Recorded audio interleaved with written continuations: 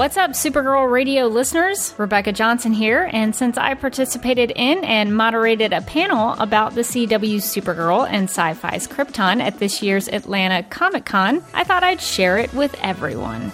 Joining me on the panel was friend of the podcast Michael Bailey to discuss the similarities and differences in the way both shows depict the planet Krypton. I hope you enjoy and get something out of listening to this panel. I know I did. Who knew Brainiac had a pet monkey?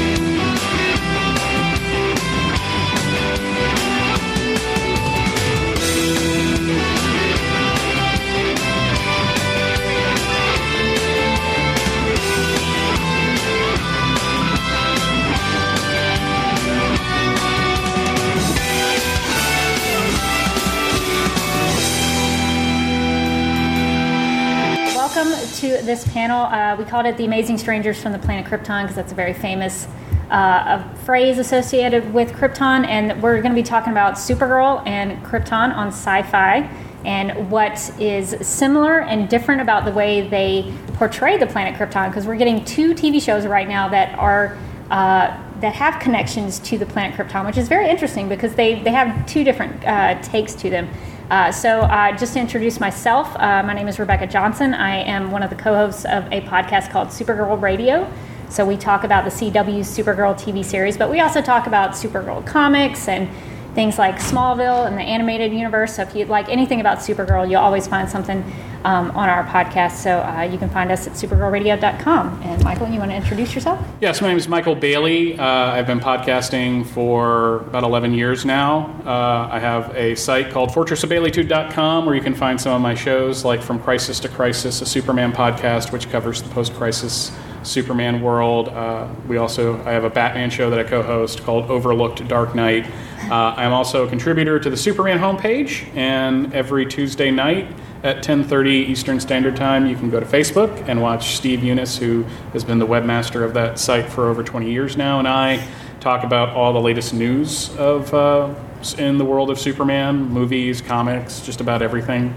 And I guess I'm the historical guy for this panel, really. Yes, you have a lot of wealth of knowledge about all things Kryptonian. And speaking of which, before we get into Supergirl and Krypton, let's talk about the ways that Krypton has been portrayed in the past and how we get to things like Supergirl's trip to Argo City and Krypton on Sci-Fi. Yeah, Krypton's interesting in that in the first issue of Action Comics in 1938, it wasn't even named. It was just showed the rocket escaping a doomed planet. There was a little bit more information a year later in Superman #1. But you wouldn't actually see Krypton in the comics until 1945 with the first appearance of Superboy. The first time they ever actually went through the origin was in the comic strip from 1939. The first set of serials was all about Jor-El and Laura with an O. Jor-El, L was just L, no E. In adapted material, though, the very first episode of the Superman radio show from 1941 featured basically Jor-El going before the Science Council, being laughed out of the room, him and Laura discussing, what they're going to do. In the early things, it's always kind of funny because Jor-El's like, well, get in the ship. She's like, we really might want to send the kid. Oh, that's a better idea. Let's send the kid. And rockets off. And that script was basically used again and again. It was used with a few tweaks here and there. In the 1948 serial, the first chapter basically adapted that. In the 1953 Adventures of Superman television series, the first aired episode had an adaptation of that. And basically what you had in the live action was guys wearing Flash Gordon outfits. And when I say that, I mean literally wearing outfits from the Flash Gordon serials and such, because they reused everything. And until 1978, that was Krypton. Krypton was this kind of Buck Rogers world, and you saw two rooms. You saw the council room and Jor-El and Laura and where they rocket the kid off from. That was it. And ironically, that's all you really see in 1978. But with Superman the movie, they had a much broader canvas to work with. And something that we're going to be talking about was first established there. In addition to having everything being crystalline, it was designed by John Barry, who designed Star Wars the year before. You had all of the members of the council wearing symbols, and Jor-El wore the S symbol. And the legend behind that is Marlon Brando wanted to wear the S symbol. So they basically gave everybody a different symbol to wear. And everyone wore white, and it was crystal. And for another 30 years, that was Krypton. On the Superboy television series from the late 80s, you had George Lazenby and Britt Eklund, a former Bond girl, playing Jor-El and Laura. They turned out to not be, and that whole thing went away with time travel. And on Lois and Clark, David Warner played Jor-El in a first season episode, which makes me laugh whenever I watch that George C. Scott Scrooge movie now, because he's Bob Cratchit and Susanna York is his wife. Huh. So it's a different Jor-El and Laura being a couple. Yeah. But really, until Man of Steel, that was Krypton, except for the animated series, which was more like the comics. And it always kind of fascinates me that we live in this, that these things were so, like the Christopher Reeve movie, the first one was so trend-setting that no one wanted to touch it. Even Smallville did the crystals and everyone wearing white. And having British actors play, the Kryptonians. Even the creation of the Fortress of Solitude was him throwing the crystal, or whatever, the diamond thing. Poor Chloe. And I say that both in the show and out of the show now. Sure. But Krypton, up until these recent shows, has always been there to blow up. That's basically it. Man of Steel spent about as much time on Krypton as Superman the movie did, so it's not like they just did it with a different canvas. But it seems like, except for Smallville, which whenever they went back to Krypton, everyone was a jerk. So it's just like, okay, we don't even want to be there. But now with Supergirl and an entire series about Krypton, things have really changed, and it kind of excites me because it seems like they're digging more into the various versions that have been in the comics to get there. In the comics, I found that there's a lot of even variations there as well. Very futuristic takes. Mm-hmm. People in Krypton were very good at science, and so they had all this advanced technology, and so you see some of that on these different interpretations. So let's start talking about Supergirl, if that's okay. Okay. Is anybody watching Supergirl here? Go. Good. Nice. All right. So you're all familiar with the fact that we got to go back and visit Argo City. We found out, there's a portion of Krypton that is still in existence. So Argo City is very traditionally associated with Supergirl, so that was really cool to see. So Michael, what did you think about getting to go and spend time on Argo City? I was excited because in the comics, it was the portion that just blew off. Zor-El had created this dome that protected them. They brought that over. And, when they hopped into John's super cool car and flew off into space, I was just like, are they going to Argo? Because I don't pay attention to, this is coming up or that's coming up. I knew that. Why am I blanking on Lois Lane's name? Allura. Allura. Yeah, she'd been recast this season. And I was just like, I know that she was in and out and usually just kind of standing there not saying anything. Probably an easy gig for her at that point. But when they flew towards the city, I looked at my wife, I went, they're going to Argo. And she's, what's Argo? So then I have to explain what Argo is. And as I've learned from my wife, there are things that I accept as perfectly normal that when you tell to somebody that's not familiar with it, seems crazy. But no, I was I was kind of excited that they now have this new playground with the show that actually more reflects the comics. Yeah, the wide shot of Argo City as they're flying in looked very much like a page out of Supergirl Rebirth.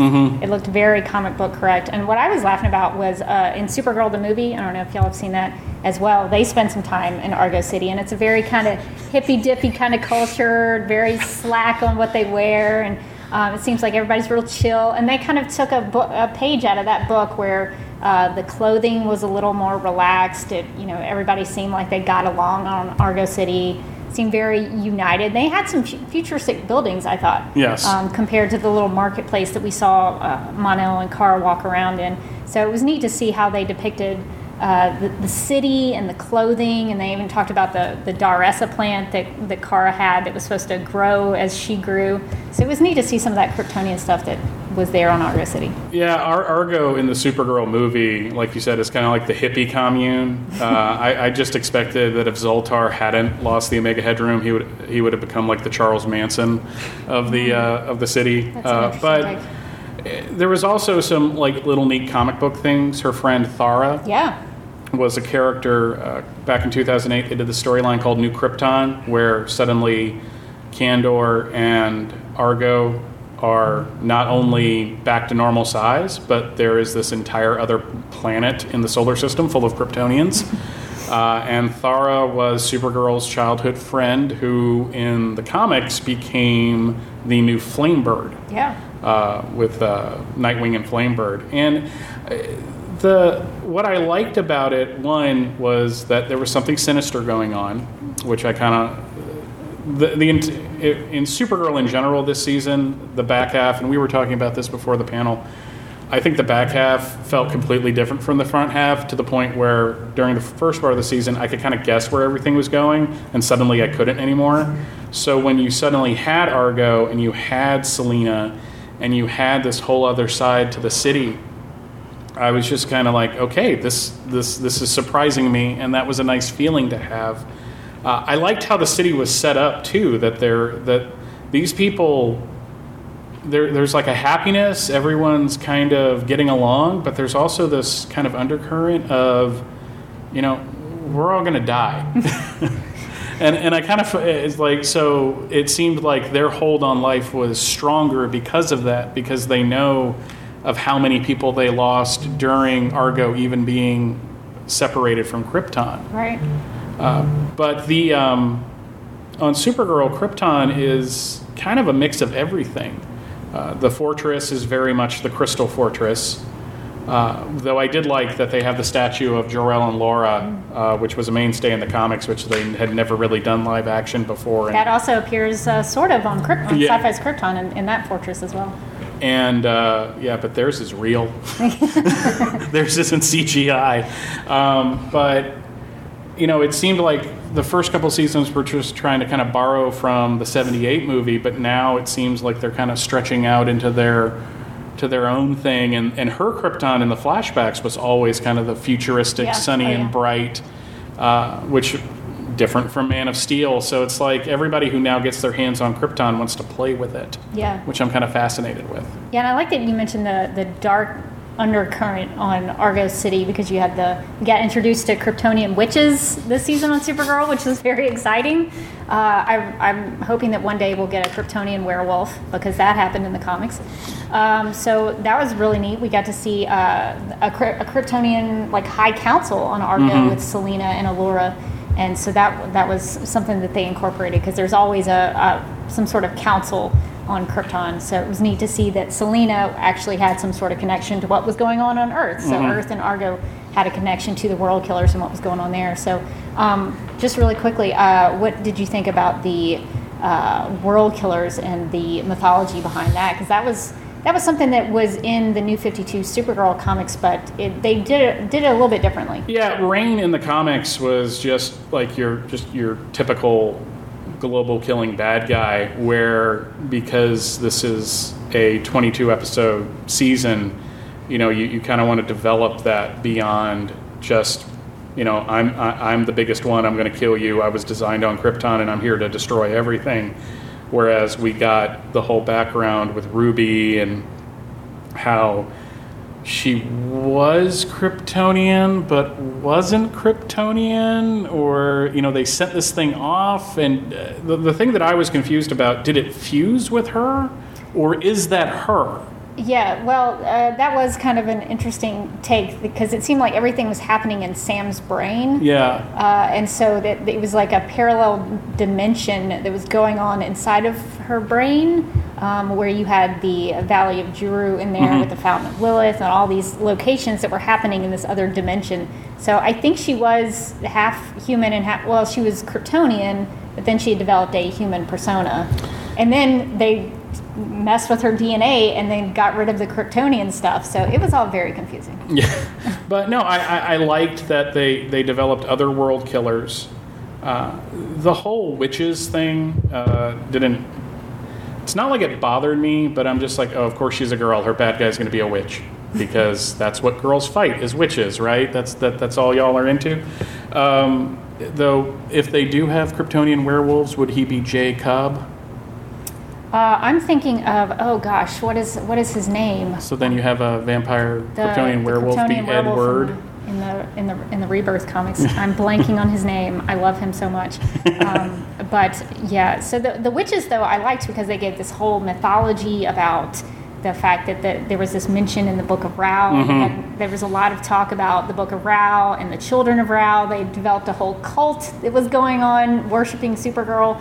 So there was a lot of Kryptonian mythology that they introduced through the witches. I was confused, though, as why they never explored the fact that Kryptonians have a problem with magic. I thought that would have been something they would have talked about. Well, and the whole Rao thing becoming such a big deal this year was also interesting, because Rao, for the longest time, was just something that was in the comics, but it was never, and there was like a cult at one point, but it was never really a thing. From the 60s up until 1986, the Krypton as it existed, Rao was very much a take on Old and New Testament stuff. The man that came up with most of this, E. Nelson Bridwell, in addition to knowing everything about Superman, was also a biblical scholar and knew poetry and all that. So there was Rao, who was the sun god, and then there was an opposite with the moon and all that. So, and you hear mentions of it like on various shows, but Supergirl's the first one to kind of take the bull by the horns, so to speak, and actually say there was this whole religion, like it was an actual religion, and it allowed them to talk about cults this season. I don't know if anybody noticed, there was a lot of socio-political commentary. How could you not notice? It was pretty blatant. But, in seeing how somebody could take their religion and turn it dark, and then you have, just like any kind of fantasy realm, you have there's this dark portion to it, and somebody's going to monopolize on that. And I liked it because I felt, unlike other seasons that dealt with Krypton, that they were actually giving me a meal. Mm-hmm. Like I was like, the writers sat down and actually figured this all out and actually gave us a mythology to work from, instead of just throwing Rao out there as an Easter egg, like for the comics people to go, hey, I know that. Yeah, no, Kara prayed a couple of times. They've talked about Kryptonian funerals, and that's really interesting, because they're like in the air with those funerals. But I actually liked the exploration into the Rao faith and how it can be twisted and taken advantage of by somebody who's wanting to take over the world and use it for their ends. And they talked a lot about justice and their version of justice, and how that differed from Supergirl based on their faith and their religion. And that's something that Krypton talks a lot about as well. There's a lot of talk about Raoism, and they have the voice of Rao, which I also thought was really interesting. That I was very much into that, because the different faces on his mask represent all the different gods. I forget which all they were. They mentioned Yuta, which was a commonality between Supergirl and Krypton, where the god Yuta was mentioned. Synthona, I think, was another one. So that was an interesting part of Krypton for me, was how the differences in the way they depicted the Raoism and the faith of the characters from Krypton. Well, Krypton, because it's a whole show about Krypton, you have to do the deep dive. I was a little worried when they first announced Krypton, since it was a sci-fi show, that it's like, oh, it's going to be your typical sci-fi science fiction alien show, but there's going to be like a coat of Superman paint on it. But no, they dug deep. They looked at all different versions of Krypton, and they brought in the kind of caste system that was established in the comics in 2008, where you had different houses. That first episode where the L family is stricken and their symbol erased, I was just like, wow, this is interesting, because, as I said, to a lot of people, Krypton's there to blow up. I mean, it's kind of the important part. And there was a script floating around by J.J. Abrams in the early 2000s, before Superman Returns happened, where Krypton wasn't going to blow up. And at the end of the first movie, he was going to go back there and fight a civil war because of Naboo and stuff. But it's the show, as I watched it progress, and that they all had different symbols, and how there were it became a theocracy, so it's something to actually fight against, and you have a class struggle. And all of that combined with the fact that Brainiac's coming, I'm like, wow, they are actually trying to make this an actual television series instead of a sci-fi show that'll last 3 seasons before they cancel it. I mean, thank God it's not on Fox, because it would have been canceled after 6 episodes. Yeah, for sure. But no, I kind of liked... The thing I liked about the episodes of Krypton that I've been able to watch is there are things there that you can relate to, but it's still a very alien world. But it's also like, this is what happens when a very strict version of a religion takes over. And I know Brainiac ends up being the big bad, but when you really think about it, the bad guy in this is the people that took Rao, and basically, instead of using it as something to bring people together, they used it as something to control people with.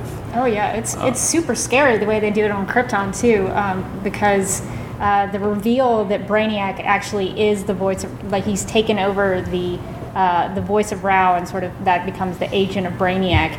It's really scary because he manipulates a little girl. Mm-hmm. He manipulates a little girl into being this thing that he can use for his end, and it's another comparison actually between that and Supergirl, where they have the Rao faith that gets distorted and manipulated into something terrible. But with all the other things in Krypton, I was impressed that they were able to get a Fortress of Solitude in there, even though it was on Krypton and not on Earth, and you had the statues, and you had the ghost dad or ghost granddad. Yeah, like a projection. hologram, and the Phantom Zone projector was in there. Mm-hmm. But, and the neat thing is, how many people here have watched Krypton? Okay. Everyone should watch it. It's fantastic. So, most of the sets are practical. I knew some people who took a set visit, and those statues are real. Everything on there, like the backgrounds might be a little computer animated, but they really went all out to make it feel, to make it real. And I think it shows on the screen, because this has to do with what I'm talking about, I swear. But the more I watch, like, superhero movies these days, is that you have this really great, like, two acts, and then you get to the third act, and it's just CGI characters punching each other. And there's usually a blue beam in the sky. And to me, the more I see that and the more sophisticated it gets, the more it takes me out of the story, and then I realize I'm not watching Superman fight Steppenwolf. I'm watching CGI Henry Cavill fight another CGI character. So with Krypton, even though there is computer-generated special effects, when he's in the fortress, I'm like, he's somewhere. He's not with a green screen around him and a green table and a green thing, so that they can just make everything computer generated. And I understand on Supergirl that's a practical thing, because they can't afford to build sets like that every week, because it's why TV shows, if you ever notice, TV shows usually have like 5 sets. It's because it's cheaper to do it that way. It's actually why The Incredible Hulk was eventually canceled back in the 80s, is because there was no set. But I love that you have this world that is very closely associated with Superman, but I don't want it to blow up yet. I don't want to get there. I want to see where these characters go, and I think that is the best kind of thing you can do with a show like this, because it's like Gotham. Gotham's another good example. Do we really want to see Bruce Wayne grow up? Well, apparently some people do. So, to a lot of people, the exciting thing is when Superman puts on the costume. They don't care about where he came from. It's important, but it's only important because it's the first act of the movie. And now, because we live in a world where superhero shows and movies and everything are ubiquitous, we've got people going, let's dive into this, and let's have not only different houses, the House of Zod and the House of El, give them their own symbols, and have that there be this whole class structure, and have this whole underclass of basically the serfs living on the bottom. Meanwhile, on top, it's all magnificent and elites. I love. When watching the first two episodes, that every once in a while, would just show you where you were and what house it was. And I'm like, well, I'm really appreciative that you did that, because I'd be kind of lost pretty quick. Yeah, and they did it all in Kryptonese, which I enjoy, all the alien language. And you talked about practical sets on Krypton. Even though they don't have as many on Supergirl, they do put a lot of effort into props. Mm-hmm. They had, especially when they went to Argo City, and they had all of that Kryptonese on walls and in books and journals. That was stuff that I really ate up. Even the sword that Rain had there at the end, that's taken from the New 52. They created that to mimic that. So they at least try to do something practical with all of their props and the things that they put in the scenes. Yeah, the current Kryptonese that you see, except for Man of Steel, like on Smallville and on the different shows you have now, is from the comics about the early 2000s. They developed it, and it's an A for A letter. So this symbol means A, this symbol means B. The gentleman I mentioned before, E. Nelson Bridwell, actually created a Kryptonian language in the 60s. Yeah, and it's separate from that Kryptonese. It's completely separate, and it has structure, and he really. I don't think he went full Tolkien, but he. So that's the kind. But when you saw Kryptonese in the comics after that, there was a language there that you could follow if you had the key. I was annoyed a couple years ago when they brought Supergirl back. There's pages all written in Kryptonese, and I don't want to do homework. Oh, I do. I love it. Okay. Yeah, shout out to Superman homepage. You can actually find the Kryptonese key on the Superman homepage and decipher all of that yourself if you want to. It's actually pretty easy once you have the key. But it was frustrating for me watching Krypton because I love the Kryptonese so much. The robes that the voice of Rao and all of his people wear, I could never get a good shot to see what was on the robe. I want to know I don't know if anybody knows what his robe says, but that was something I wanted to know. And they did something different on the show as well, whereas mostly they have it written out as a word. Mm-hmm. If you look over the bar, it's the word. I think it says beer or something like that, but it's blocked. It's not all written out like that. So some of the things that you have to look for, you have to kind of do more deciphering to basically figure out what it says. Yeah. But it's just. Krypton as a TV show is something that shouldn't have worked, and yet to me is probably one of the best things they've done in a really long time as far as DC television. And it's nothing against The Flash. It's nothing against Legends of Tomorrow or Supergirl or Arrow. But after a while, it's a bunch of guys, you have your home team, there's a tech guy, right. He's going to be the nerd, and you got the fighter, and you're going to go out, you're going to do this and do that, you have your plots, and that's your series. Whereas with Krypton, it's, a story of a revolution, it's a story of an alien invasion on an alien world. It is the best live-action, not the first live-action Brainiac, but I think any movie that comes afterwards is going to have a really tough time beating it because it looked so good, and the way they were able to present that. and the blinking black eyes and all that. It wasn't James Marston in a leather jacket with tendrils coming out of his fingers. And he's really scary. And when I watch these two TV shows, I try not to compare them because they are a little different. But you've got Brainiac on Krypton, and then on Supergirl you have Brainiac 5, which is completely different, even though they're supposed to be sort of descendants of each other. But Brainiac 5 is a Coluan, so he looks a little bluer. So it is a different take when you go from Krypton to Supergirl with the Brainiacs.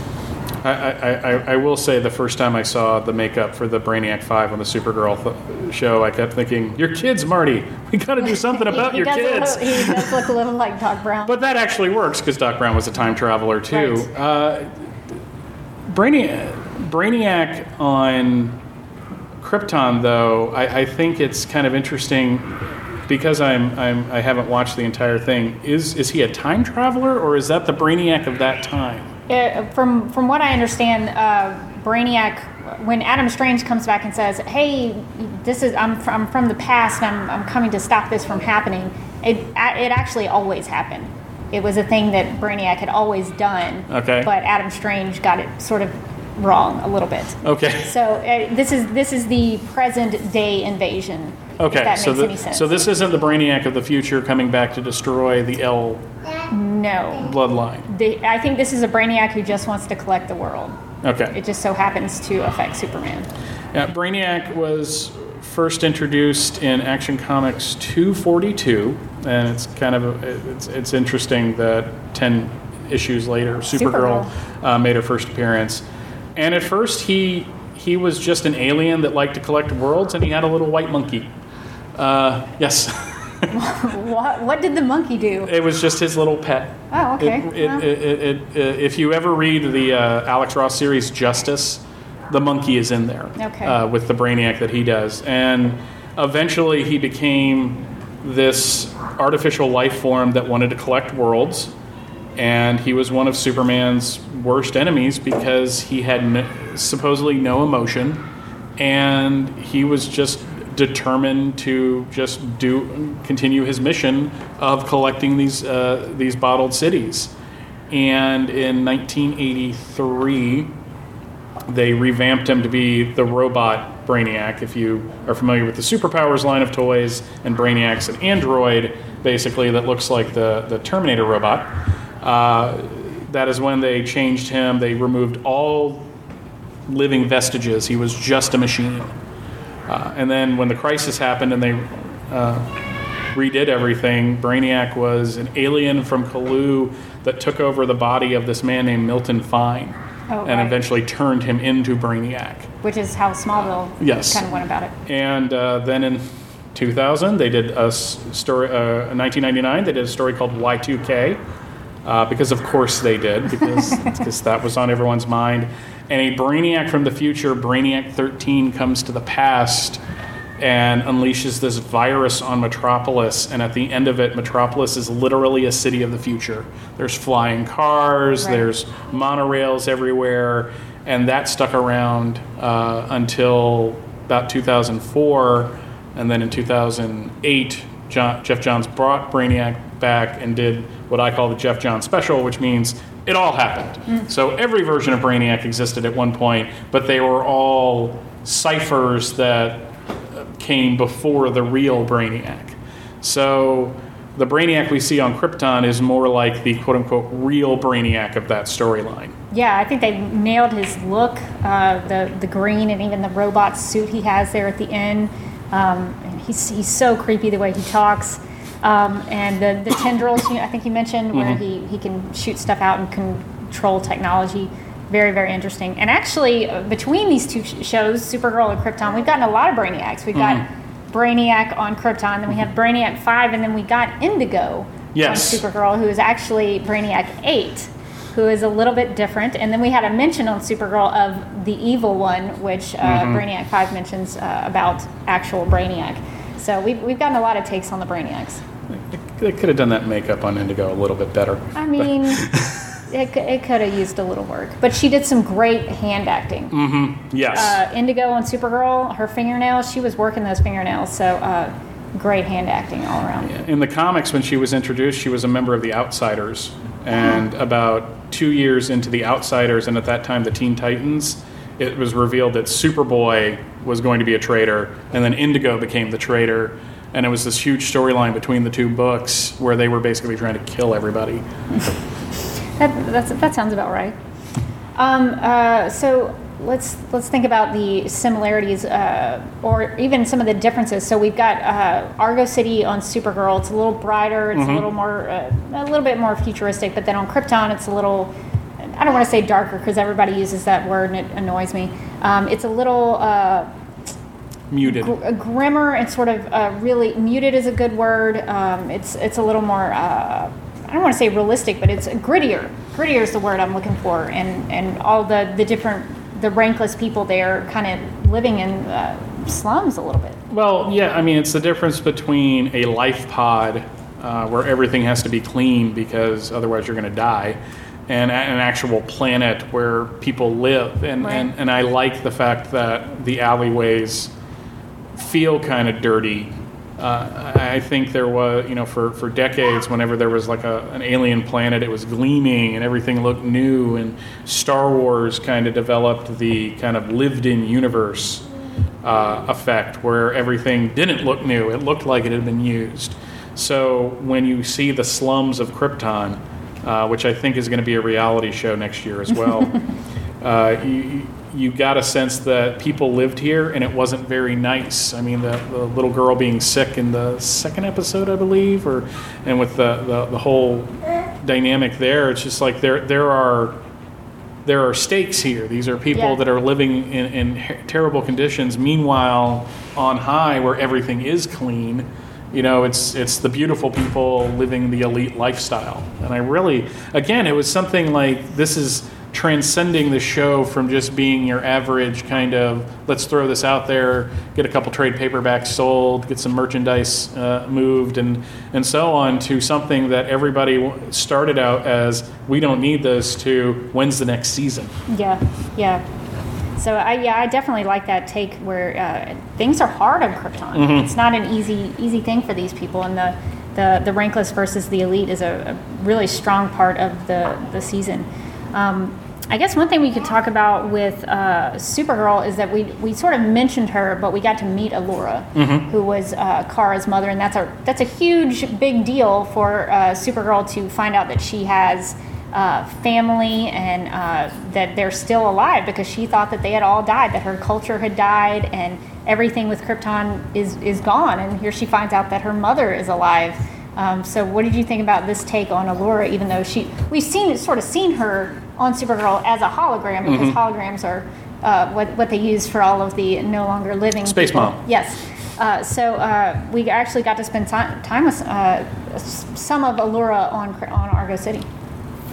I was glad that they did this, because one of the things about when they brought Kara back in the comics back in 2004 is they really kind of focused on the fact that she had lived like 12, 16 years on Krypton and then was sent off. And so she remembers Krypton, where Superman doesn't remember Krypton. He doesn't have any like full memories because he was sent away so young. So I was glad that they brought that in and made casting the woman they had. I can't believe I'm still forgetting her name. She was on Smallville for like 6 years. Durance. Erica Durance, Yeah. Thank you. I'm going to have to give my card back after this whole thing's over. But no, that she wasn't just the hologram, that she wasn't just, especially in the early part of the season, where she was just the woman standing in the cornfield, basically. And I know it wasn't a cornfield, but it's for some reason, whenever I think of that. Some kind of field. Whereas she was a vital character, and it showed off, one, that Erica Durance actually has a really good range as an actress. I watched the medicine show she did in Canada because they showed it on Ion, and it was associated with Superman because she was in it, as was Hawkman from Smallville. But to see that Supergirl has something to go back to, I think further separates her from Superman. It would have been nice to have an email sent to Clark. Because she could have texted him or something. By the way, Anna Laura's still alive. You can actually meet other Kryptonians besides me, but you're in Madagascar, so I guess you're busy right now. Yeah. But, if you get lost down the what's Superman doing now hole, you will never get out of it. It's a black hole with no discernible event horizon. You're just in it and stuck. Yeah. So, but no, I liked that they brought in Thara and that they brought in Allura. It was sad that Zor-El... He never gets any love. And if he does get some mentions, he's like an evil... He's either evil or he's dead. Yep. Yeah. But to be fair, since Supergirl focuses on the female, because it's a female lead, it makes sense that he wouldn't be a part of it, that it would be more about the mother, because everything with Superman is about the father. Right. The only reason Susanna York was in Superman 2 was because Marlon Brando wanted more money. So she wouldn't have been the one to have the talk with. So, and in Lois and Clark, she was just silent. She didn't have any dialogue in the one scene that she was in. It was all narration by David Warner, which, frankly, is all you need because it's David Warner and he has an amazing voice. But Laura is usually the character that is most ignored in Superman's mythos. So if we're going to flip that script, then yeah, let's focus on Allura and not... I mean, I have a problem that Kryptonian society says, okay, if you're male, you have the last name. If you're female, you have your father's name as your last name, which is just feels like kind of like an unenlightened society, even though it's futuristic. But... Zor-El is always... Zor-El's name is mentioned in every episode, so it's not like he's forgotten, but I'm glad that they're just focusing on Allura, because then you can just strengthen that relationship, and I'm kind of hoping that in the next season they devote some time into having how Eliza feels about this. Oh, yeah. And because, they did a scene together in the flashback episode, but it was John. But at the same time... it would be kind of interesting to see that dynamic of the adopted mother meeting. I mean, I'm sure I doubt they would argue. If they did, it would last just the episode, and at the end they would be friends, because this is Smallville where they would stretch it out half a season. Right. But it's just the fact that Allura not only got to have screen time, but actually got to be part of the Resistance at the end. I was happy with every decision they made, actually, now that I think about it. Yeah, that was pretty cool to see Allura coming to Earth using heat vision and fighting alongside them. She picked it up pretty quickly. It was neat the way they did it, where she looks like she's studying Kara. Yeah. Like, how is she shooting those laser beams out of her eyes? How can I do that? So, yeah, it was cool to see her do that. But I like that even though... they're the last of Kryptonian society, the fact that Mon-El was a Daxamite didn't make a difference. Like, no one cared. It's like, our planet's gone. We're not going to argue about an old rivalry from, before that happened. So I think that with everything that they established, my worry is that now if you get a new showrunner or you get a new direction, that all of that is just going to be forgotten. Like, they did all this work and now it's just not a thing. Yeah. Well, I mean, Kara can still use Jean's space car to go take weekend trips to Argo City and hang out. They need to call that thing the Great Space Coaster. Yeah, it really needs a name. It's got Bioship, like in Young Justice. That's what Miss Martian's. What's it called? The Bioship. Bioship. That's a cool name. Ship, so. Yeah, let's go with that. It is now henceforth the Bioship on Supergirl. It has a sweet Britney Spears playlist on there, so it's a pretty cool car. And I guess we could talk a little bit about the family situation on Krypton, because bloodlines are a really big deal. They do a lot of cutting of their hands on Krypton, which really wigs me out. I'm like, do you really have to cut your hand every time you have to get into a door? It's tough for me. But they have a lot of emphasis on family and family lineage and the houses and all of that. So there's a huge emphasis on Seg's grandfather. He plays a big another hologram on the show. So do you have any thoughts on the family lineage there? I like it in terms of I'm a mark for stories of class structure, mainly because I will always support the underdogs, and the overlords make me mad. So if you can give me a good dynamic with that, I'll enjoy it.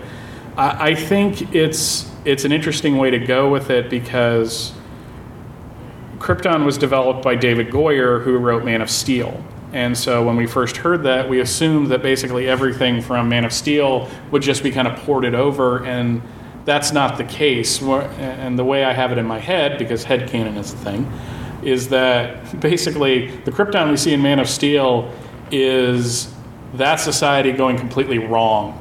Like if Seg, and if we get to a point where everything's great, we know that it's going to go south at some point. Yeah. But when you looked at Man of Steel, the people sitting on those thrones were, they were arrogant. They had depleted all their planet's resources because they didn't know what else to do. And you had Zod come in and say, we need to change this. And you had also a very genetic imperative to do your job. Like Zod was literally bred to be a warrior, which is why I'm a little confused why Jor-El was able to throw bows like he did. But he practiced. He went to the gym. He was able to fight him. Took a Taibo course. It was great. It was but with Krypton, we're seeing the society before that society, I think, where where the whole idea that this sign and this house is better than this house is all immaterial. There is no physical reason for it to happen. It's just how everyone goes, and it's like more of a sociological problem than a technological problem, which I also like. I mean, it's interesting because all the babies in Krypton are conceived by science, but they still have physical relationships too, which I thought was interesting.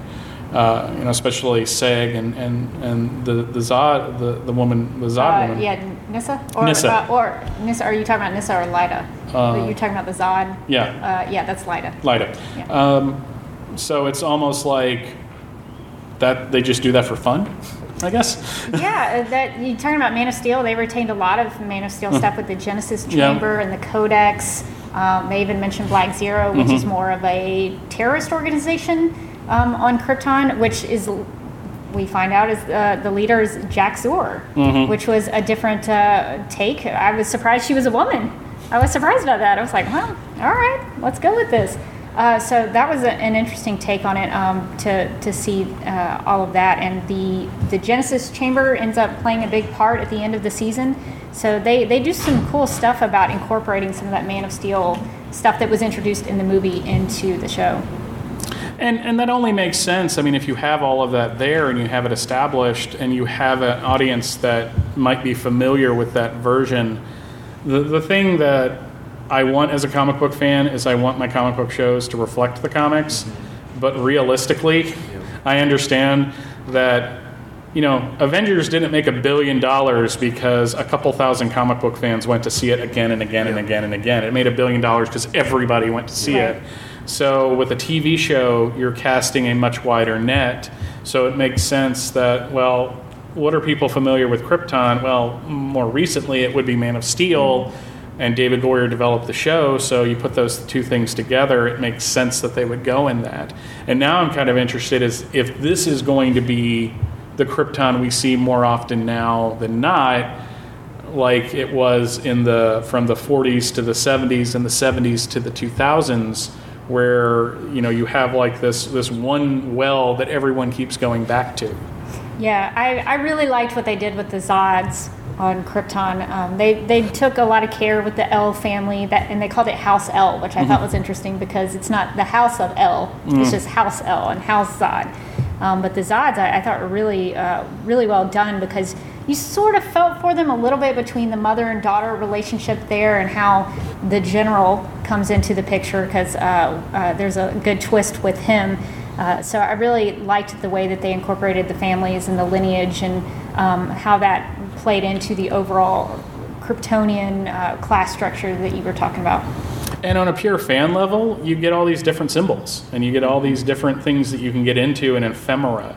I think the thing about just not only that fandom has moved on to different things, but when I was a kid, I was kind of obsessed with the different symbols in Superman the movie. It's just like, is that an eye? Is that a V? What is that supposed to be? And now they don't have it so much that, House Zod isn't a stylized Z. It's something else completely different. But you can still...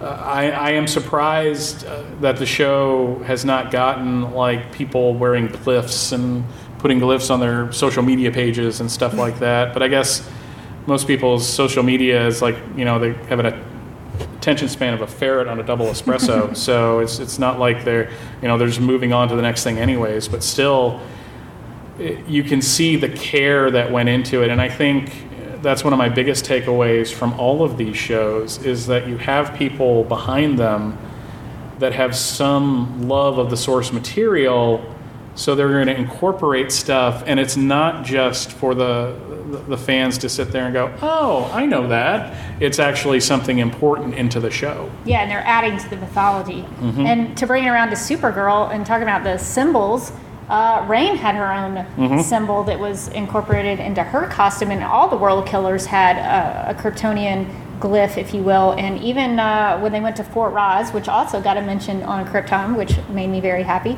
Jendikal Roz, who Fort Roz is named after, she had a World Killer symbol on. So they introduced that glyph as I don't know if that was a house, but it was the World Killer symbol to symbolize who they were. I guess that was the Children of Rao symbol that was on all of their clothing and attire. Yeah, it makes sense that they would want their own house symbol because they consider themselves a new house. Even though it might not be officially recognized, they still wear it. Yeah, they felt ostracized from the rest of the Kryptonian community. So yeah, it would sort of make sense. But were they really, or were they just wanting to be different? Maybe. I mean, they were doing some pretty shady things. So maybe they got kicked out of a few places. They weren't real friendly with other people. I'm curious, though, if there were like teenagers on Krypton that would rebel by being like Kryptonian goths and creating their own glyphs. Yeah, creating their own glyphs and wearing like black eye makeup and listening to The Cure and Morrissey and all that kind of stuff. Speaking of the glyphs, I did a little research while you were talking. The glyphs on the Voice of Rao's robes are the Geneva Bible version of Malachi 3. Oh, that's cool. The second coming and a messenger coming to bring that word and that kind of thing. I looked everywhere on the interwebs trying to find that, so I'm glad you did. TV tropes. Oh, okay. Well, that was an unexpected place to find that, but that's good to know. All right, Malachi what? Malachi 3. Malachi 3, okay. Because I knew it had to say something. I mean, the robes are covered in it. They even have Kryptonese on their faces. And I just, if I had time and I had good screen caps of that, I would do that nerdy thing of going through there and trying to decipher it, but I could never get a good shot of it. Okay, that answers that question. Thank you so much. Speaking of which, we have a few minutes left. Does anybody have any questions?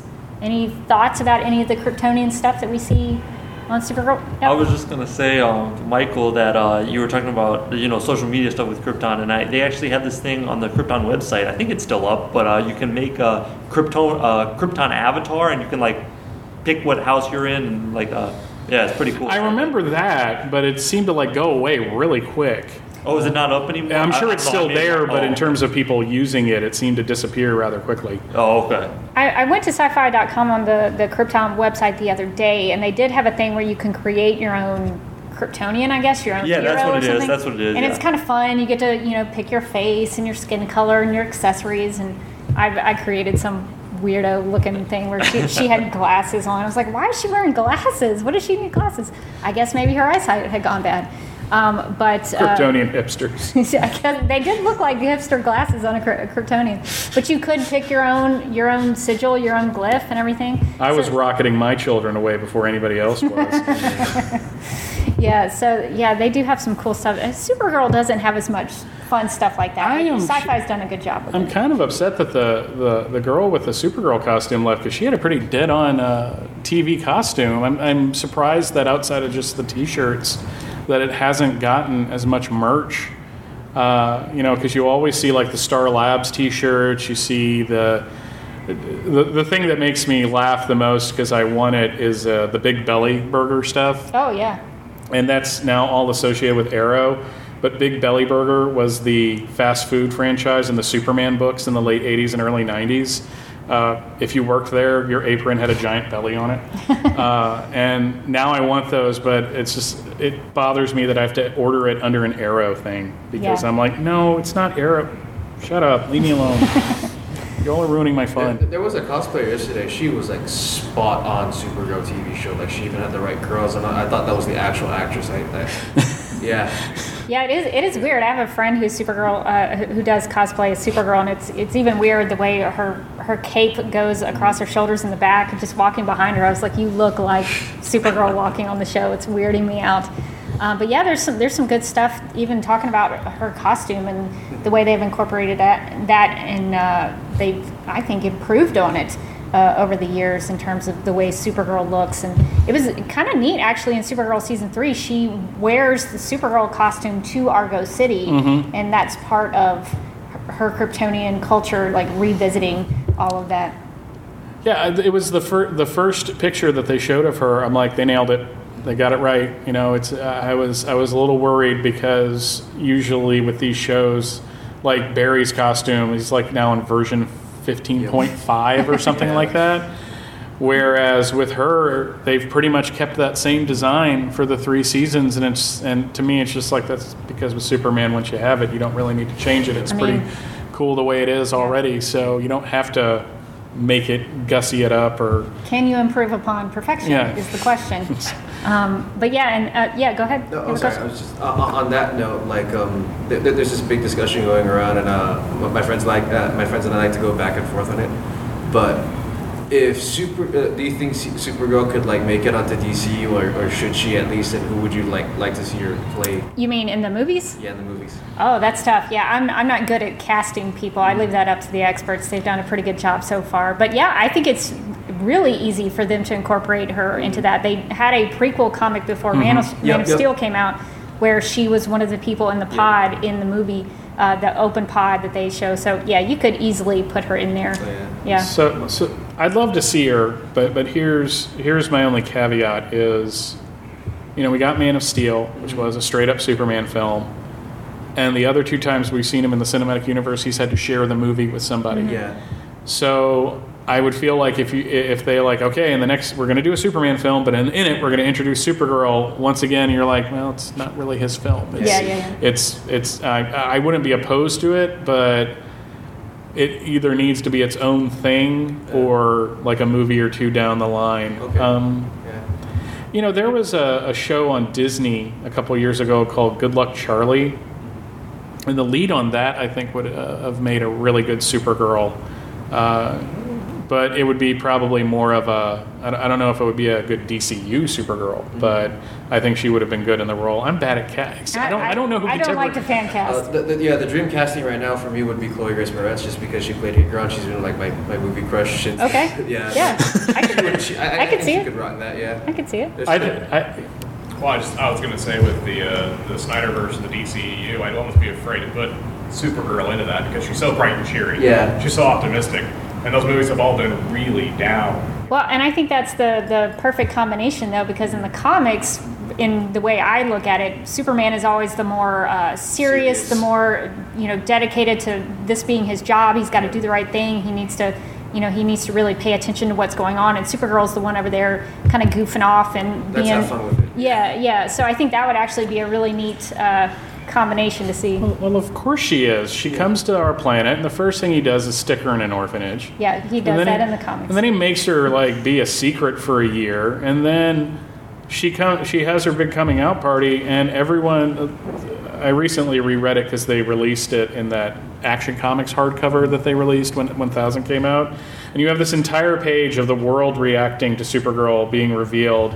And one Hollywood actress is like, she's prettier than me. I don't like her.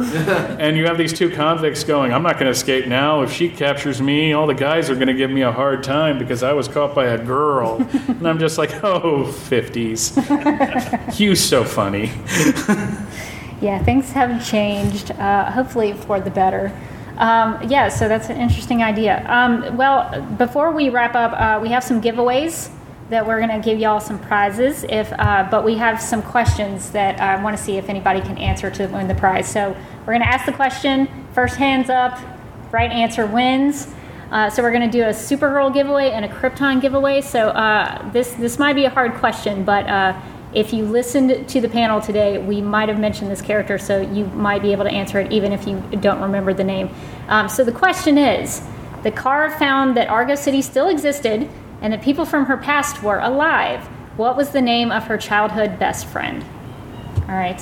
Thara? That is correct. So which one is that? I think that's the Supergirl one. All right, yeah. So this goes to you, my friend.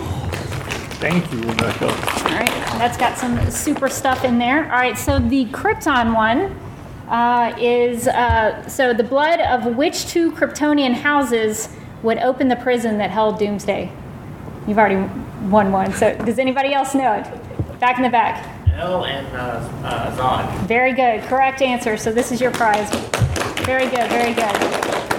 All right, well, I think we have to call it. It's the time. But thank you guys for coming and talking about Superman and Supergirl and Krypton and the Supergirl TV series on the CW. And I hope you continue to enjoy the shows because they've been very good.